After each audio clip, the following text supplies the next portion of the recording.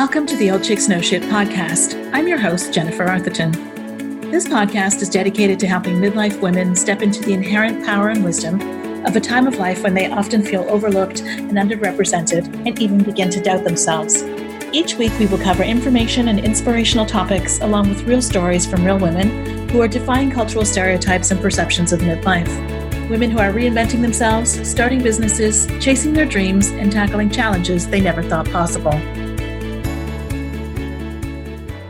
Hey, everybody. Welcome to this episode of the Old Chicks Know Shit podcast. Today, I am talking with the creators of the Sisters Cracking Up podcast. So I have with me actual sisters, Abby Rodman, who is a psychotherapist, and Julie Howard, who is a beauty expert. So welcome, ladies. Today, we're going to be having a chat about midlife pet peeves, the good, the bad, and the ugly. This might be a super deep conversation, or it could be just completely hilarious. So we'll see where this goes. So welcome, ladies. I'm happy to have you here with me. We're so excited to be here with you. Really, thank you for having us. And I'll just speak for Julie. Julie, you don't even have to chime in at all, really. We are thrilled to be here, Jennifer. Thank you. So tell me a little bit about how you guys got started down the road of the Sisters Cracking Up podcast. Like, what was the impetus for wanting to put this show out in the world right now? So I think, we've always been very close. We're close in age, and we grew up very, very close. We had a very kind of chaotic, crazy childhood, and that just engendered this closeness between us. I always say Julie raised me, even though I'm the older sister. She taught me how to tie my shoe. She taught me how to blow a bubble with bubble gum, but among many, many other more important things. But we always thought we would try to do something together, but our lives took such different tracks, and I went in one direction professionally. She went completely different direction. We didn't live very close together. And then when COVID hit, we all found ourselves with kind of a different, schedule, so to speak. And It seemed like, okay, why don't we try this podcasting thing, which it seems like everybody had the same idea at the same time. Yeah. And so we just brainstormed for a long time and then came up with this idea of addressing women in the same stage of life we're in, midlife, the insanities of it, the things that make us laugh, the things that actually can crack us, emotionally and psychologically. And that's hence the name Sisters Cracking Up. And that's kind of how we started. Would you say, Julie?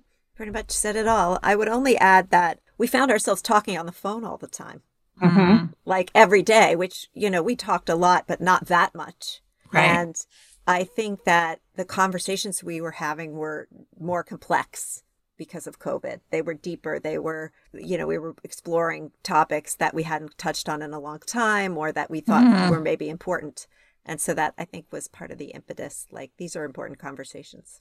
Yeah. What I love about your podcast too is that you really kind of approach the spectrum. So from, Abby, you being a psychotherapist to, Julie, you being a beauty expert, you've kind of covered the gamut of like where we all go from, I've got more zits than I've ever had before. And I'm, struggling with who am I, right? Like literally both ends of the spectrum, which I think is really, really quite cool. Yeah, that is part of, I think, the reason why it works between us is we are expert on different things. But it's funny that you talk about zits. Why do we have zits? We're middle-aged. It's so Seriously. annoying. I got one going right here. Yeah, Ooh, me too. Is it like under? Those are the worst. Mm-hmm. It's very strange. And beauty is a really complex conversation for women our age. There's part of you that is kind of fighting and struggling to hold on to the image of yourself that you've grown so accustomed to, and being sexually attractive and interesting to your, choice of partner. And then also this desire to be free of it all. Right? Right. And to let go of all of that crap. And so you're at this, I think women our age are at this like conflicted moment when it comes to beauty. It's so true because, it's like in so many ways, we are stronger, smarter, better, more powerful than we've ever been in our entire lives. Yet we doubt ourselves more than we ever have. Yeah, right? It's true. I just want to tell the listeners that Jennifer is gorgeous. Yeah. I'm not enjoying. Skin is like perfection. It's flawless, and I'm not enjoying myself so far. So we may have to cut this short. No. I'll say one thing to that. First of all, thank you, and the second one, good lighting, because I actually have more zits than I've ever had before in my entire life. Like I managed to get all the way through puberty and like teenagehood without ever having a problem with zits, and I'm like now I'm 5 years old, and now I've got zits. Like what? Well, your lighting must be, Hollywood, level, because I can't see anything going on over there. Yeah, like I said, good lighting, but thank you. But yeah, no, and you're right. Like this whole conflict, like this whole conflicted state that we're in, it's, plus we live in a society that has us more focused on how we look, right, than ever before, right? Like I read somewhere that we see something like 3,000 images a day about what the perfect woman is supposed to look like. And that consciously or subconsciously, we're measuring ourselves up against that thing. And, our hair's going gray, or we've got a few more wrinkles, maybe a few extra pounds, like whatever that might be. It's super challenging. And yet there is this person inside, I think all of us kind of screaming like, it doesn't matter. Right. And there's so much more to you. But society pressure is real. COVID adds another level to it, right? The whole being on screen rather than being in person. There's a whole, there's something happening for everyone about, do I put the effort in that I used to? Mm-hmm. And then now, and also returning to that effort, like going back to work. I'll tell you something I don't miss at all is high heel shoes.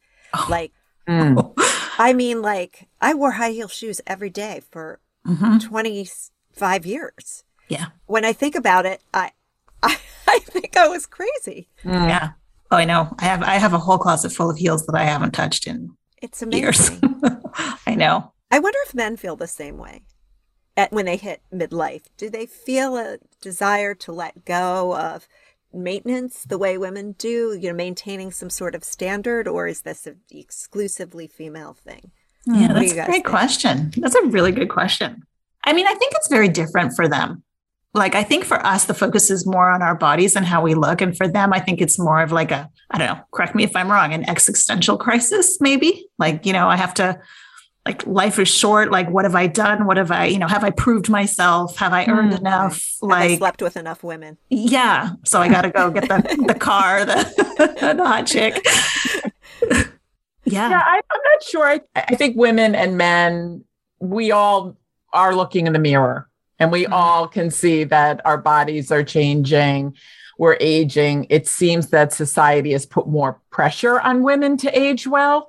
And this kind of idea that men age well or age better. I mean, we've all heard that, right? They become distinguished and we become old. And I think that although we're kind of weaned to constantly be thinking about how we look, that starts at a very young age. Yeah. Men who are aging look in the mirror and think, where did this paunch come from? Where did these under eye bags come from? I don't know if they'll go to the same extent as women do to try to correct for it. Certainly, we see a lot more men walking around with gray hair than we see women walking around with gray hair. Yes, there's a stigma, though, to dyeing your hair if you're a man, whereas most women, literally more than half of all women dye their hair in some way, shape, or form. Although I feel like COVID kind of changed that because I saw a lot of women embracing their gray throughout this, which I was like... big gray power movement. Huge. I know. I was not one of them because I was like, I don't think it looks good with my complexion. I just can't go there. If I had the right complexion for it, I think I would do it, but... Yeah. Our mom has completely white hair and has since she was a very young woman. And I think that I would look so much like my mother if I let my hair go white that I wouldn't know what to do. Right. Well, the other thing, and I read this as an article, I had this experience, but then I read it, is when you were talking about COVID and spending a lot of time on Zoom, I don't think I've ever spent as much time seeing my own face in action as I have in Zoom. And so I'd be sitting there going you know? That's it. Right? That's it. Years ago, I went to see an eye surgeon, a plastic surgeon, about having some under eye bags removed. This is pre-COVID, of course, and pre-Zoom and pre all this, telehealth stuff that we do in my field. And she said that her two top groups of clients are people in front of a camera. So, newscasters, that kind of thing. And therapists was her second biggest group of clients, because she said in no other profession is someone staring at your face all day long. Wow. And when you're a therapist, in person or otherwise, people are staring at your face all day. And so you start to think more about, well, how does my face look? I mean, people are just looking at you the entire day. And I think Zoom has added to that, because now we're looking at ourselves in addition to other people looking at us. So we've got this, and there's no mystery as to why you can't get an appointment with a plastic surgeon these days because of this whole phenomenon. And that's true. That is actually happening right now. Yeah, it's so true, because and then like even just my own facial expressions when I'm talking, I'm like, really? I make that face when I say this word? Like that's how I look while I'm talking. It made me like very like hyper aware, And I don't know if you guys have seen the book that Justine Bateman wrote a little while ago called Face. You remember Justine Bateman? Sure. She was the actress. Yeah. So she wrote a book called Face, and it talks about the 12 square inches of skin that can seriously impact a woman's psyche. Right. And how we show up in the world. Interesting. Yeah. And it was actually pretty timely, because it came out just around, I think, at the beginning of COVID. But yeah, like how hyper focused we are on this 12 square inches of skin, right? That represents how we show up in the world, whether we feel powerful, whether, and how we can move past this obsession, right? Like plastic surgery, like we said, is at an all-time high, with women getting all kinds of things done. And listen, I am a huge proponent of do whatever you need to do to make yourself feel good. But like being able to embrace the things about yourself beyond your face is also critically important, because like we have all of this knowledge and wisdom and experience to share. And yet we become like that gets downplayed, and this becomes the focus of where we are. So yeah, I think that's really interesting. That I love the idea of her book. I'm definitely, I was writing it down because I want to read it. The question is, are you accepted and welcomed into the conversation if you're not doing the work to keep yourself looking a certain way? Yeah. Right. It's not even just, is somebody going to want to be romantically involved with you or get to know you better? After they meet you, are you even welcomed in to the world if you don't fit the standard? Yeah. And I think that's really a construct that we have not yet broken down. In fact, I think it's going in the other direction. I think young men and boys are being now expected to look a certain way and, have six-pack abs when they take off their shirt and, whatever it is that, the beauty standards are for boys. They're going to become more like women rather than women becoming freer like men. I think it's going to be the other way around, unfortunately. I think everybody's going to be held to these standards because of all this direct on-camera stuff. Yeah, for sure. And, the age for the first Botox treatment is getting younger and younger and younger. How many people getting Botox in their 30s, right? As a preventative for that, because it's not acceptable in our society to age, which is really quite sad. So talk about pet peeves. That is really sad. Isn't it? It's not acceptable to age. Yeah. Or at least not acceptable to look old. Yeah, because I think we're starting to see, like in fashion and even in beauty, like you're starting to see older women represented, but most of those older women are genetically gifted, right? For, either thinness or, just the quality of their skin or whatever, but they're not necessarily representative of what the rest of the world is experiencing. Right. They're also investing in that with the best, people available to make that look natural and great, so they're having the best plastic surgery. They're having the best, procedures. And by people who really, there are people in the beauty industry who really know what they're doing. I mean, have you seen Madonna? It's so true. Wow. Yeah. It's almost shocking. It's almost like she's been rebuilt. And she doesn't look like the cat lady. Like we all remember the cat lady from years ago. She doesn't. She looks, it's startling. You should check her out if you haven't seen her. I haven't seen her in a while. No, me either. Oh my God, I will go have a look. So from your experience, and obviously the people you've talked to on the podcast, like what has been your biggest challenge with coming to terms with or navigating through this time of your life? Wait, how much time do we have? Yeah. I need to switch rooms so I can lie down for this.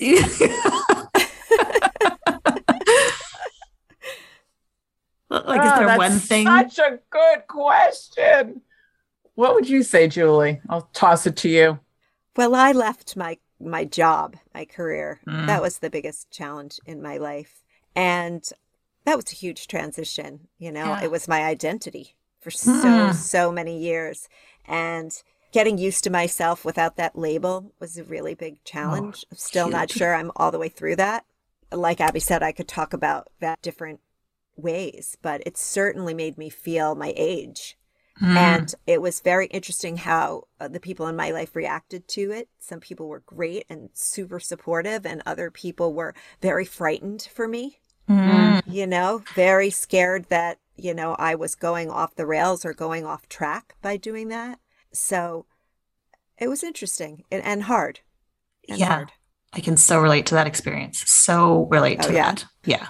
Like I did the same thing. Just before my 50th birthday, I found myself, because I was in corporate for my entire life, a 30-year career as a corporate executive.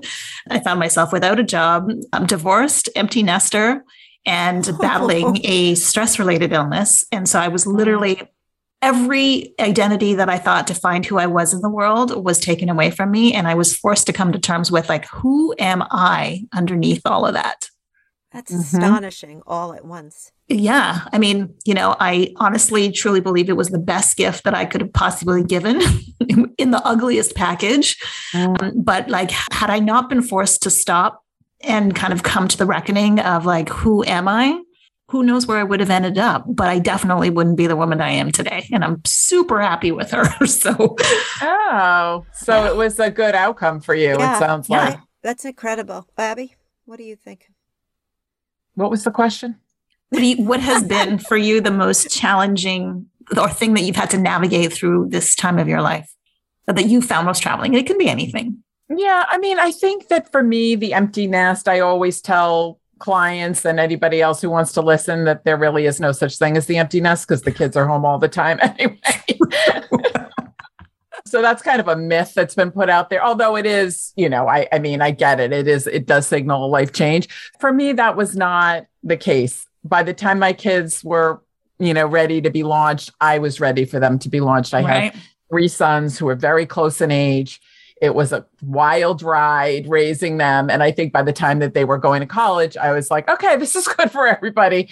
I had also gone through a divorce. I got remarried. But I think, I had this for me, Julie has pointed this out to me recently, and I think it's very true. I have a very prescribed way of thinking that people should behave. And I have this standard for how people should behave. I will not let go of that standard.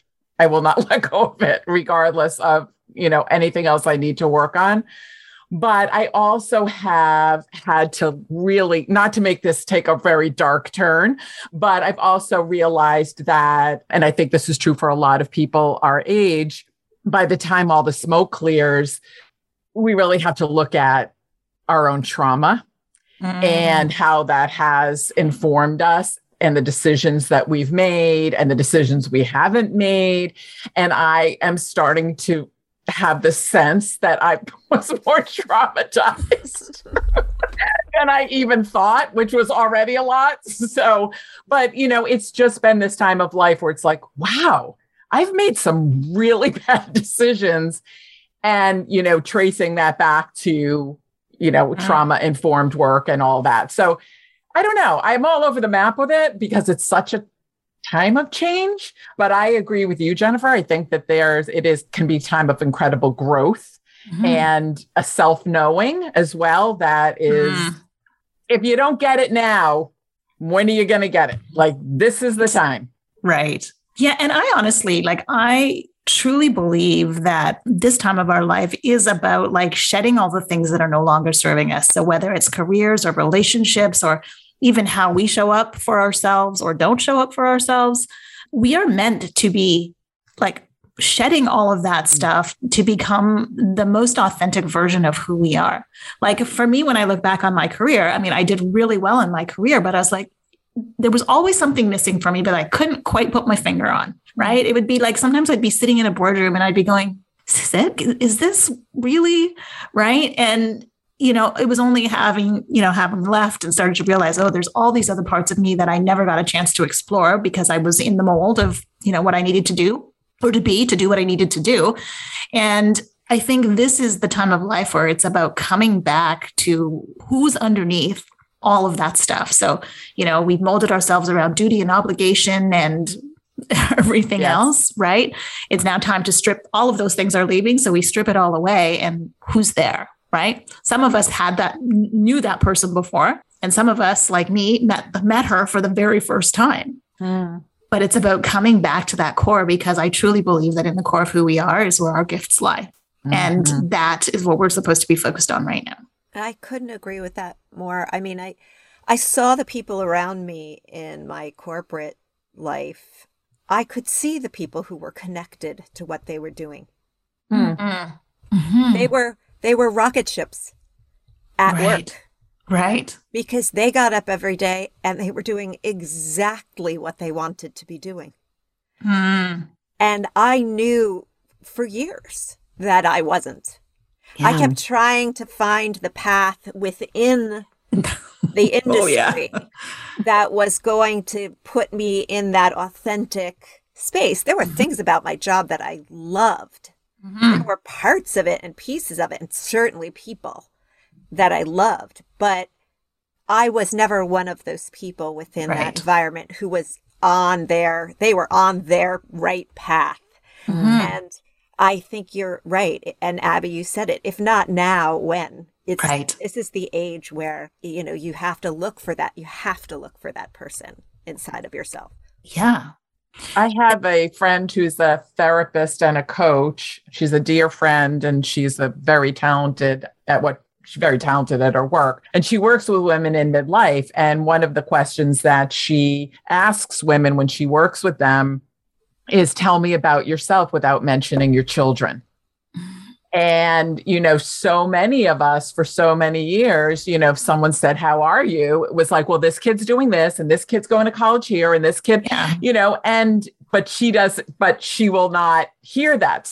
So it's a really challenging question for a lot of women, those of us who have children, to kind of step outside of that. I think, Jennifer, that's what you're saying. It's like stepping outside of these prescribed roles and, okay, if I can't talk about my kids, well, what am I going to, who am I?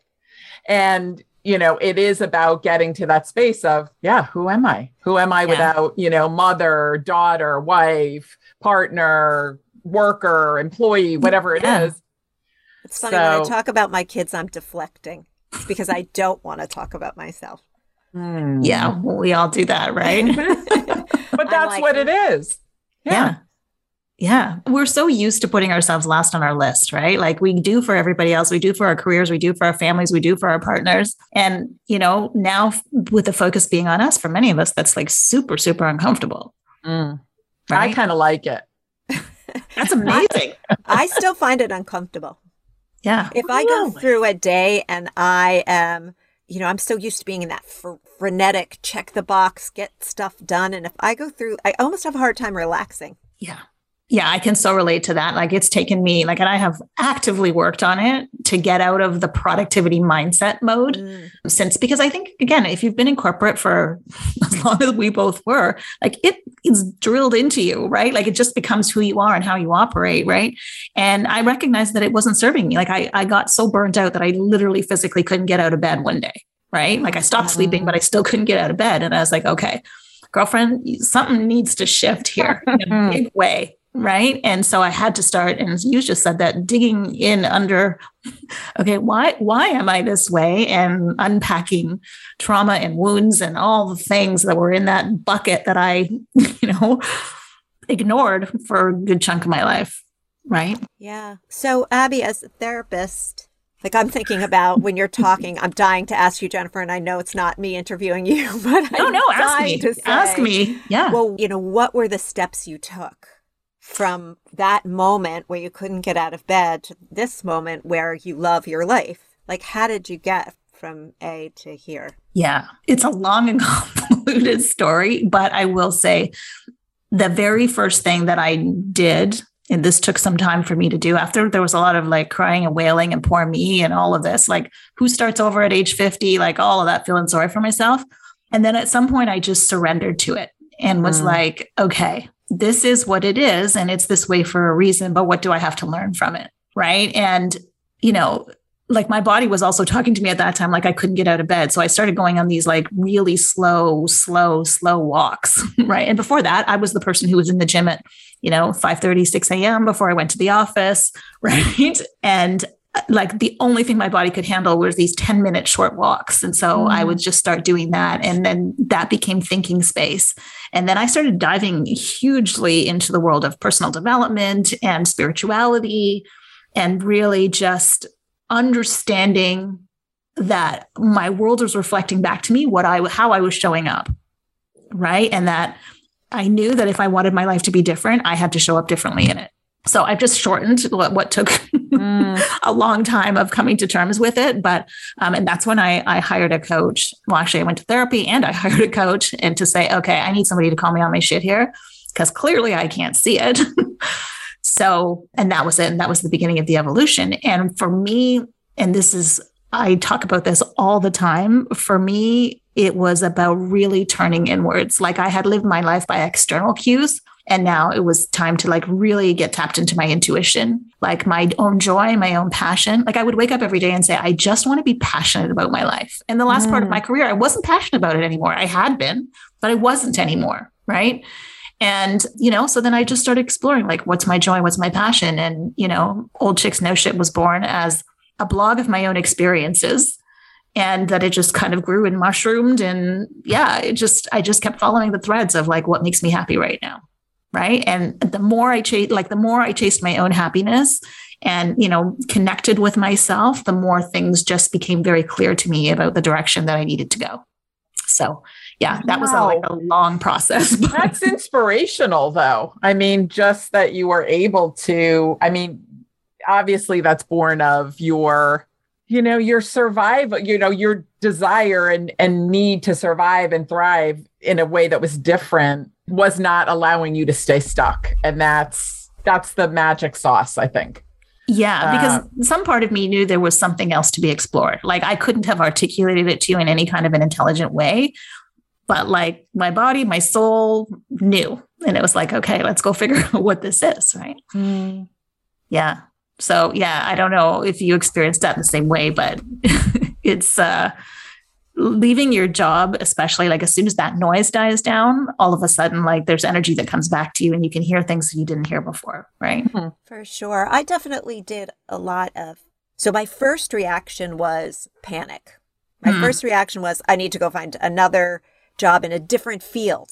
That was I'm going to have the exact same life, but with different products. That's what I don't know why that was my response, but I was like, I've always wanted to work in home furnishings or jewelry or other luxury goods other than cosmetics. So that's what I was going to do. And of course, this is right as COVID was happening, and there were not a ton of companies out there dying to hire an expensive executive in a field that they had never worked in before.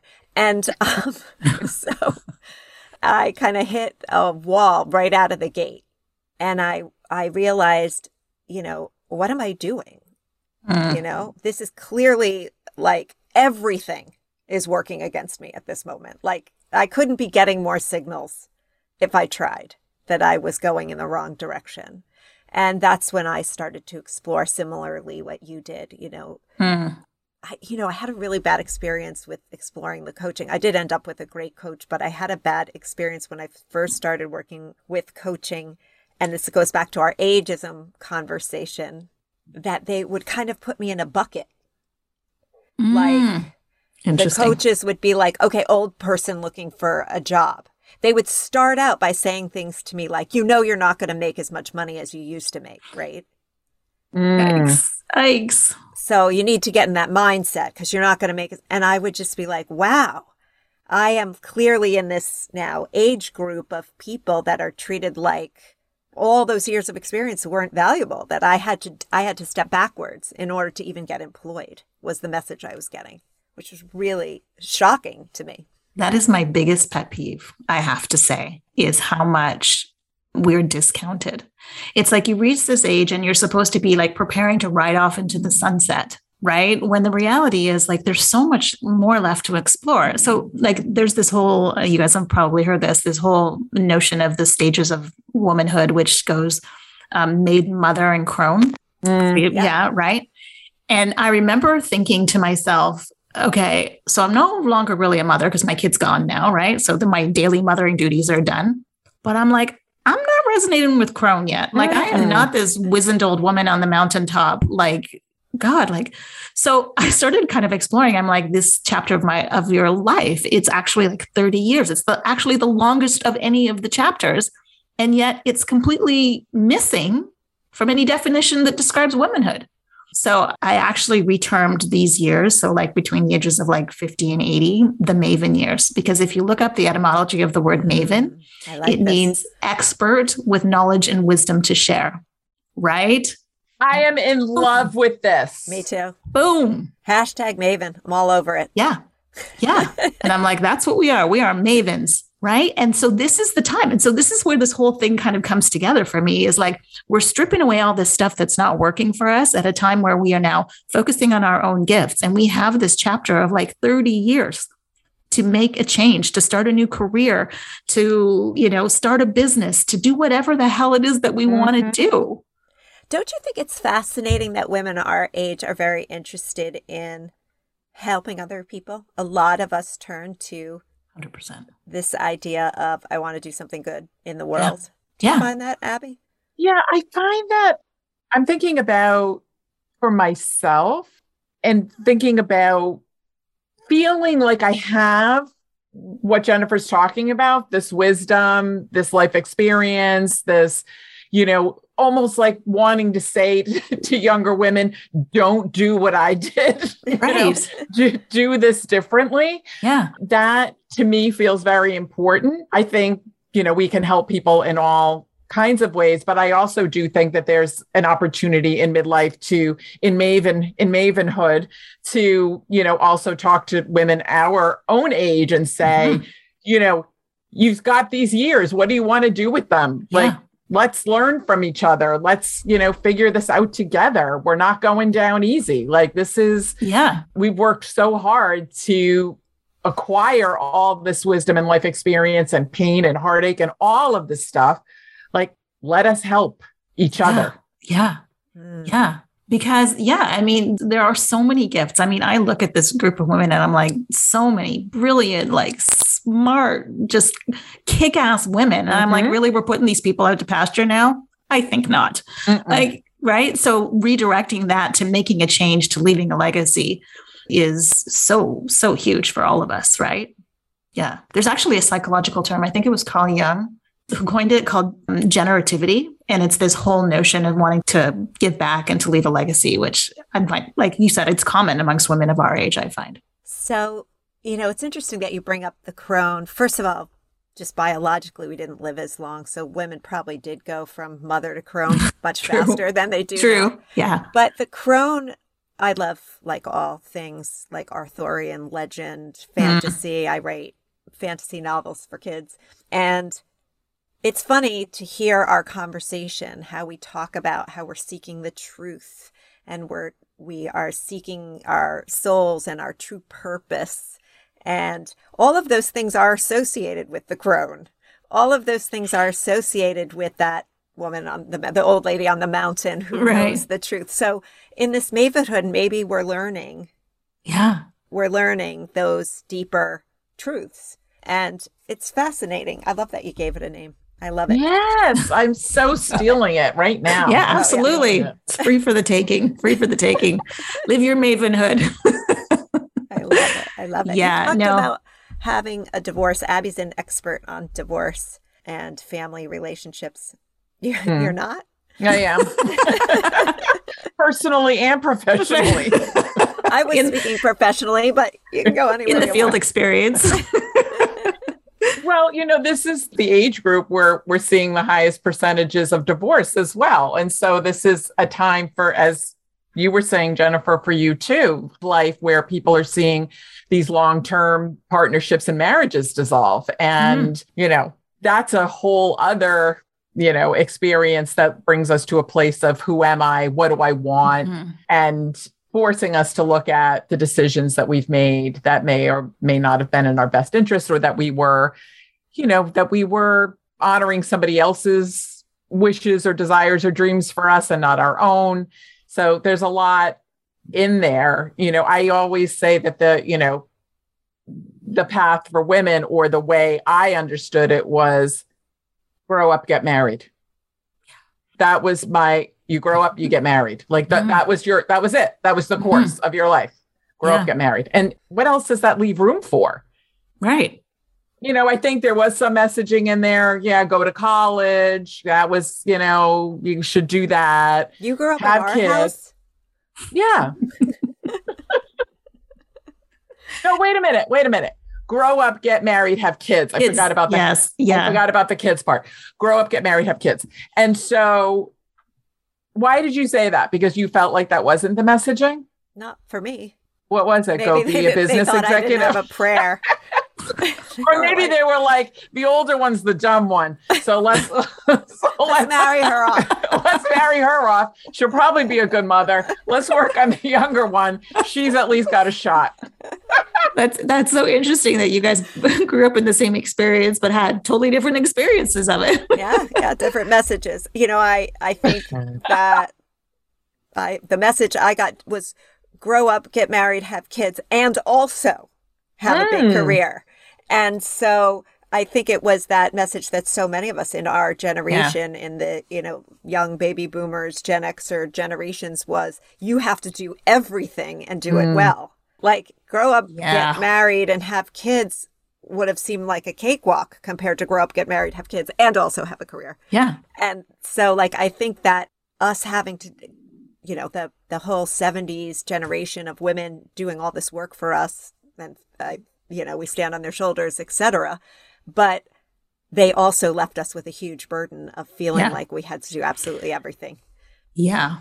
Yeah, that is so true, because I feel like, we are the leading edge of the midlife revolution, because we are the first generation, like the first true generation to have had, big careers, executive careers, raised kids, did all the things, right? Held down the household.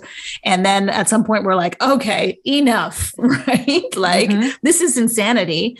And let's now, and to your point about leaving a legacy and telling younger women, it's like, let's change the paradigm for what's possible for women, right? Like that you can have 2 careers or maybe even 3 careers, right? That you can choose to do things differently. Like you could not make the mistakes that I made. Yeah, exactly. This idea of fractional living, I think, is really interesting. And I've been hearing that word more and more, and I like it. Yeah. Careers in which you can put as much time or as little time. Like Abby has a great career, I think, because being a therapist is something she can do till she's 80. Like there's no glass ceiling. There's no ceiling at all in terms of age or sex, which I think is unusual. I think a lot of people bump into things, even, men, women, I'm talking generally, that Abby's career choice was just really a good one, a good fit for her, obviously, and also just a good career path overall in this, how do I balance life question. Yeah. Abby, now that I've said that about you, do you agree with that or not? Yeah, I understand it completely. I wouldn't say it was a factor when I was choosing it. So I wasn't mindfully thinking, oh, what can I do? What can I age into? But it does allow for some of the things and the frustrations that we've talked about, which is, this hopefully imparting wisdom in a therapeutic way to clients and helping them figure out next steps for themselves. But yeah, no, I agree with you. I think it's something you can do and keep doing. And I don't know. I don't know if that's a way to think about your calling or the work that you want to get into. You know, what can I keep doing and not be shut out of it at some point because, you know, my age is no longer, attractive to my employer. Right. That's almost backing into it, right? So is that what you're saying? Yeah. Like you want to choose what you're passionate about, not the parameters. Like I only have to work till 4 p.m. So this is the career for me. It's not a great way to pick a job. But here's the thing, right? Like, and I say this like to some of my coaching clients all the time is, you know, I've chosen a new career, I've chosen a new direction, and I probably work as hard, if not harder sometimes. But the difference is I am now in an energy renewing situation as opposed to an energy depleting situation. So being in a situation that wasn't completely aligned with who I am was literally draining my energy with every interaction. And now being fully in alignment with myself, like the truth of who I am, it's actually doing what I do actually fills me up. Like doing this podcast, like fills me up. Like I'm on an energy high for the rest of the day. Right. And so that to me is the difference. And that's the importance, I think, of really following your passion. Like, what is that thing that little nudge inside you that's like, you know, niggling at you? Pay attention. Right. Because there's something there for you. Yeah. Yes, for sure. Yeah. It's cool. I was just going to go back to divorce for a second. So, you know, in like a lot of us getting divorced, I don't know if the divorce rate's like a 50% now, or maybe more or less, somewhere in that approximately neighborhood. Yeah. Yeah. And are you seeing that more divorces are initiated by women? Oh, yes. Yeah. That's interesting. Yeah, it's happening, you know, in this age group, and also women are initiating it for a variety of reasons, you know.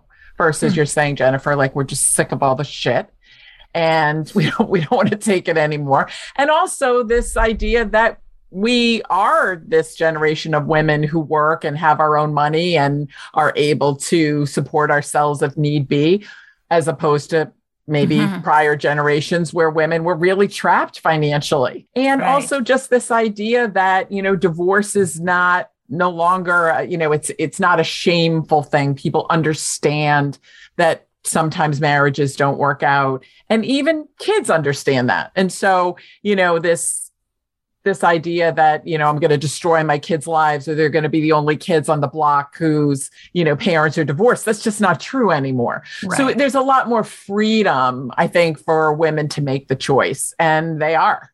Yeah. Just no longer being able to put up with whatever just isn't working. Well, it's interesting because my ex-husband and I are actually really good friends now. Like I always joke, I'm like, we did divorce so much better than we did marriage. Like, like we're like, we get the A+ on the divorce thing, but we've had a lot of conversations about, you know, like what went wrong, or, you know, that type of thing. And basically we came down to this, like, we basically got together and just triggered the hell out of each other for 22 years until neither of us could take it anymore, and then separated to do our own work. And now we've been able to come back and have these conversations from this perspective of, you know, each of us owning our own stuff. And it's been really fascinating. And I'm thinking, you know, I was thinking like, wow, like I wish that more people knew that, like, going into a relationship, that it's about how you show up. It's not about the other person. Right. And like doing your own work and making yourself accountable, because that's what we've done. And we've managed to be able to become great friends. Like we celebrate holidays together, like, you know, with his partner, my new partner, like that's, and so we do it so well. But being able to have these conversations in hindsight has been super, super interesting, because that's basically what we did for 22 years. That really is a gift, because I can tell you that most divorced couples are not doing that.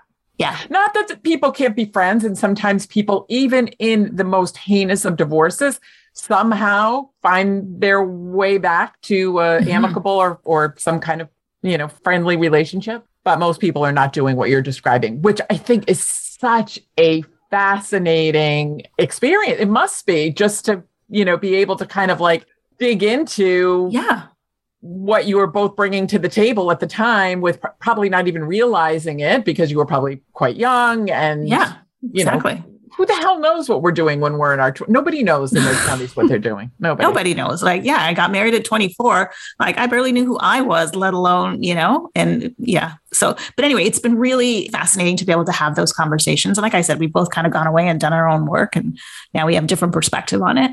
But again, there's so much learning that can happen. It's also kind of random. Oh, so go ahead. It's also just, a credit to both of you that you were willing to do that work and also to take ownership, right? Yeah. If you're both willing to say, yeah, I did this and that wasn't so great, or I was like this and that wasn't so great. Mm-hmm. I mean, that's like next level. That is next level shit right there. That's and impressive. I know, I'm commending you guys. That's amazing. I am grateful for him being who he is, that we've been able to come to this place. I mean, it took a while, right? Like there was a few bumps and stuff and it took a while, but I'm just super grateful that I had a partner who was willing to, to do this dance with me. And I know it doesn't work that way for everybody. So, And Abby, Julie, you were going to say something? I was going to tell you that I've been rewatching Friends. Oh, yeah. Which, by the way, is still hilarious. But it's amazing how much society has changed. There's an episode where Monica is describing to Ross that his bride-to-be, Emily, has been dreaming of her wedding day since she was 5. And she talks about, don't you remember when I used to put my T-shirt over my head like a veil? And, this, like when I was a little girl, and when you guys were talking and you were saying that you got married when you were 24, and I think, Abby, you got married around the 23, same age, right?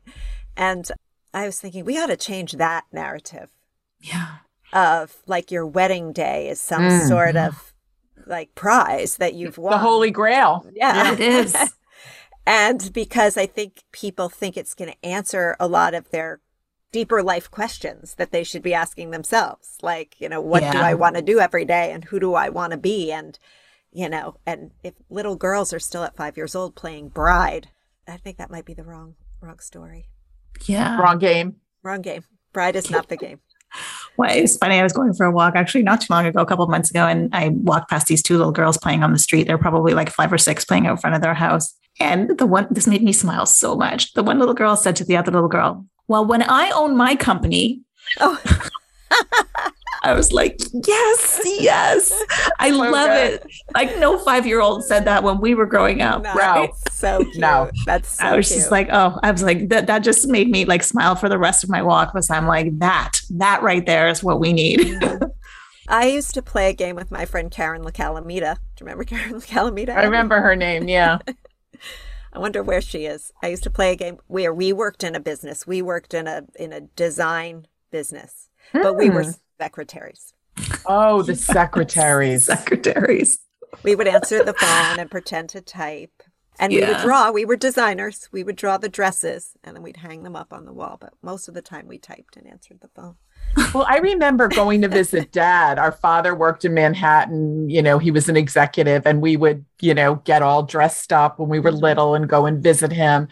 And all of the women were secretaries, right? In these companies. They were all, I shouldn't say all, but that's what drew my eyes. And they were all, I thought they were glamorous. So glamorous. Yes. They were so glam. They had their little high heel shoes and their pencil skirts. And this was probably in the 60s. And, just that, kind of, so your game with your friend probably came from that, seeing that the glamour of the Manhattan secretary or whatever. Yeah. It wasn't that long ago, ladies. No, it actually wasn't. It really wasn't. So any other thoughts, midlife pet peeves or anything that you guys want to cover? The texture of my hair is changing. That's a pet peeve. Forget the color. That's driving. I'm going to list them off. The texture of my hair is changing, which I hate. That I have to pee in the middle of the night. I could just keep going. And sometimes I just bump into my husband, on his way back from the bathroom. I'm like, hey, how you doing? We're both in there, I'm just trying to think of the things that really, really bother me. Like the little annoying pet peeves. I really don't like how some people treat me out in the world. A little dismissive. Yeah, ma'am. Yeah, ma'am. Yeah. And a little dismissive. I don't know. What about you, Abby? Any little pet peeves? Anything that bugs you? Or words of advice for midlife? I don't think you have to tolerate the bullshit. Yeah. And I think, we just interviewed on our podcast, Danielle Gibson. She's a confrontationalist, and she talks about confrontation and being authentic and just saying what you think and feel. And it's up to the other person how they receive, what you're saying. And of course, it's not about being an asshole. It's just about, speaking your truth. And if you're not going to do it at this time of life, when are you going to do it? I mean, this is the time of life just to be able to speak your truth and to confront things. Do you think this is how the old age no filter begins? Yeah. Oh, yeah. We start speaking our truth and then it turns into crazy no filter old person. I'm almost there, so I'm not sure how long it's going to take you.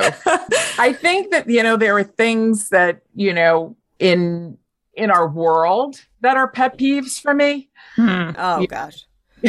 I mean, I couldn't even know where to start, but I know, even just currently, this whole idea of social media platforms disseminating, misinformation. Yes. And I just, these kinds of things, the direction that our country is going in some very scary ways politically. I just, I think we start to think more about what are we leaving to our kids? Yeah. What are we leaving them with? With climate change and, and all of these things. And I'm not sure what we do about them, except for what we can do in our own small ways. It's funny, but the older that I am, the more I care about and the more tuned in I am about those things. And I wonder, is that something related to our age? Or, because when I was younger, I could kind of tune that stuff out, like what was going on in politics. I was caught up in being a mom or being an executive. I could tune it out more easily. Now I feel much more connected and responsible for being a part of what's going on in the world. Yeah. And it's interesting because as I'm watching the world changing and things moving in directions that we could have never seen coming, although maybe we could. But for me, it feels even more important to really make the most of my life. Right? Like to really kind of step into the things that are really important to me and change what I can change within what's important to me, and navigate the things that I can't. Right. And I think that really kind of claiming and owning our power and owning our passion and owning our voice and all of that, that feels super important more than ever because, we don't know what the world is going to be. There's no guarantees in anything, and next year I turn the age that my mother was when she passed away from cancer. And I'm that in itself, I'm she didn't know at the beginning of her 56th year that she was not going to have this year. Right. So it's just becomes I think I've just become, while more aware of what's going on, much more focused in my own bubble. I don't know if that makes sense. Yeah, I think that is a startling, I'm going to say wake up call, even though I don't like that expression, but it really forces you to confront, the idea that, there's a time limit to all this. Yeah. And I think that's a very big thing that, that you're the same age that she was. I think that's a very big kind of come to Jesus moment. Oh, yeah. And that, you said it, Abby, if not now, then when, right? That just is okay, it's now. It's right now. So, well, I have thoroughly enjoyed this conversation. So much fun. It's been amazing. You guys, this is Sisters Cracking Up podcast. We'll make sure that we put all of the notes, we'll put it in the show notes so that everybody can find the podcast on a wide range of topics all related to midlife. So very similar to what you find on the Old Chicks No Shit podcast, but always happy to collaborate with my fellow midlife podcasters. Loved it. Jennifer, you're so great. I love what you're doing. I've been listening to your podcast. It's great. Your guests are so interesting. Thank you for letting us be on. Thank you so much for inviting us on. It was a pleasure. So happy to have you guys. Until next time, you guys, stay tuned for the next episode of the podcast. Thank you for listening to the Old Chicks No Shit podcast.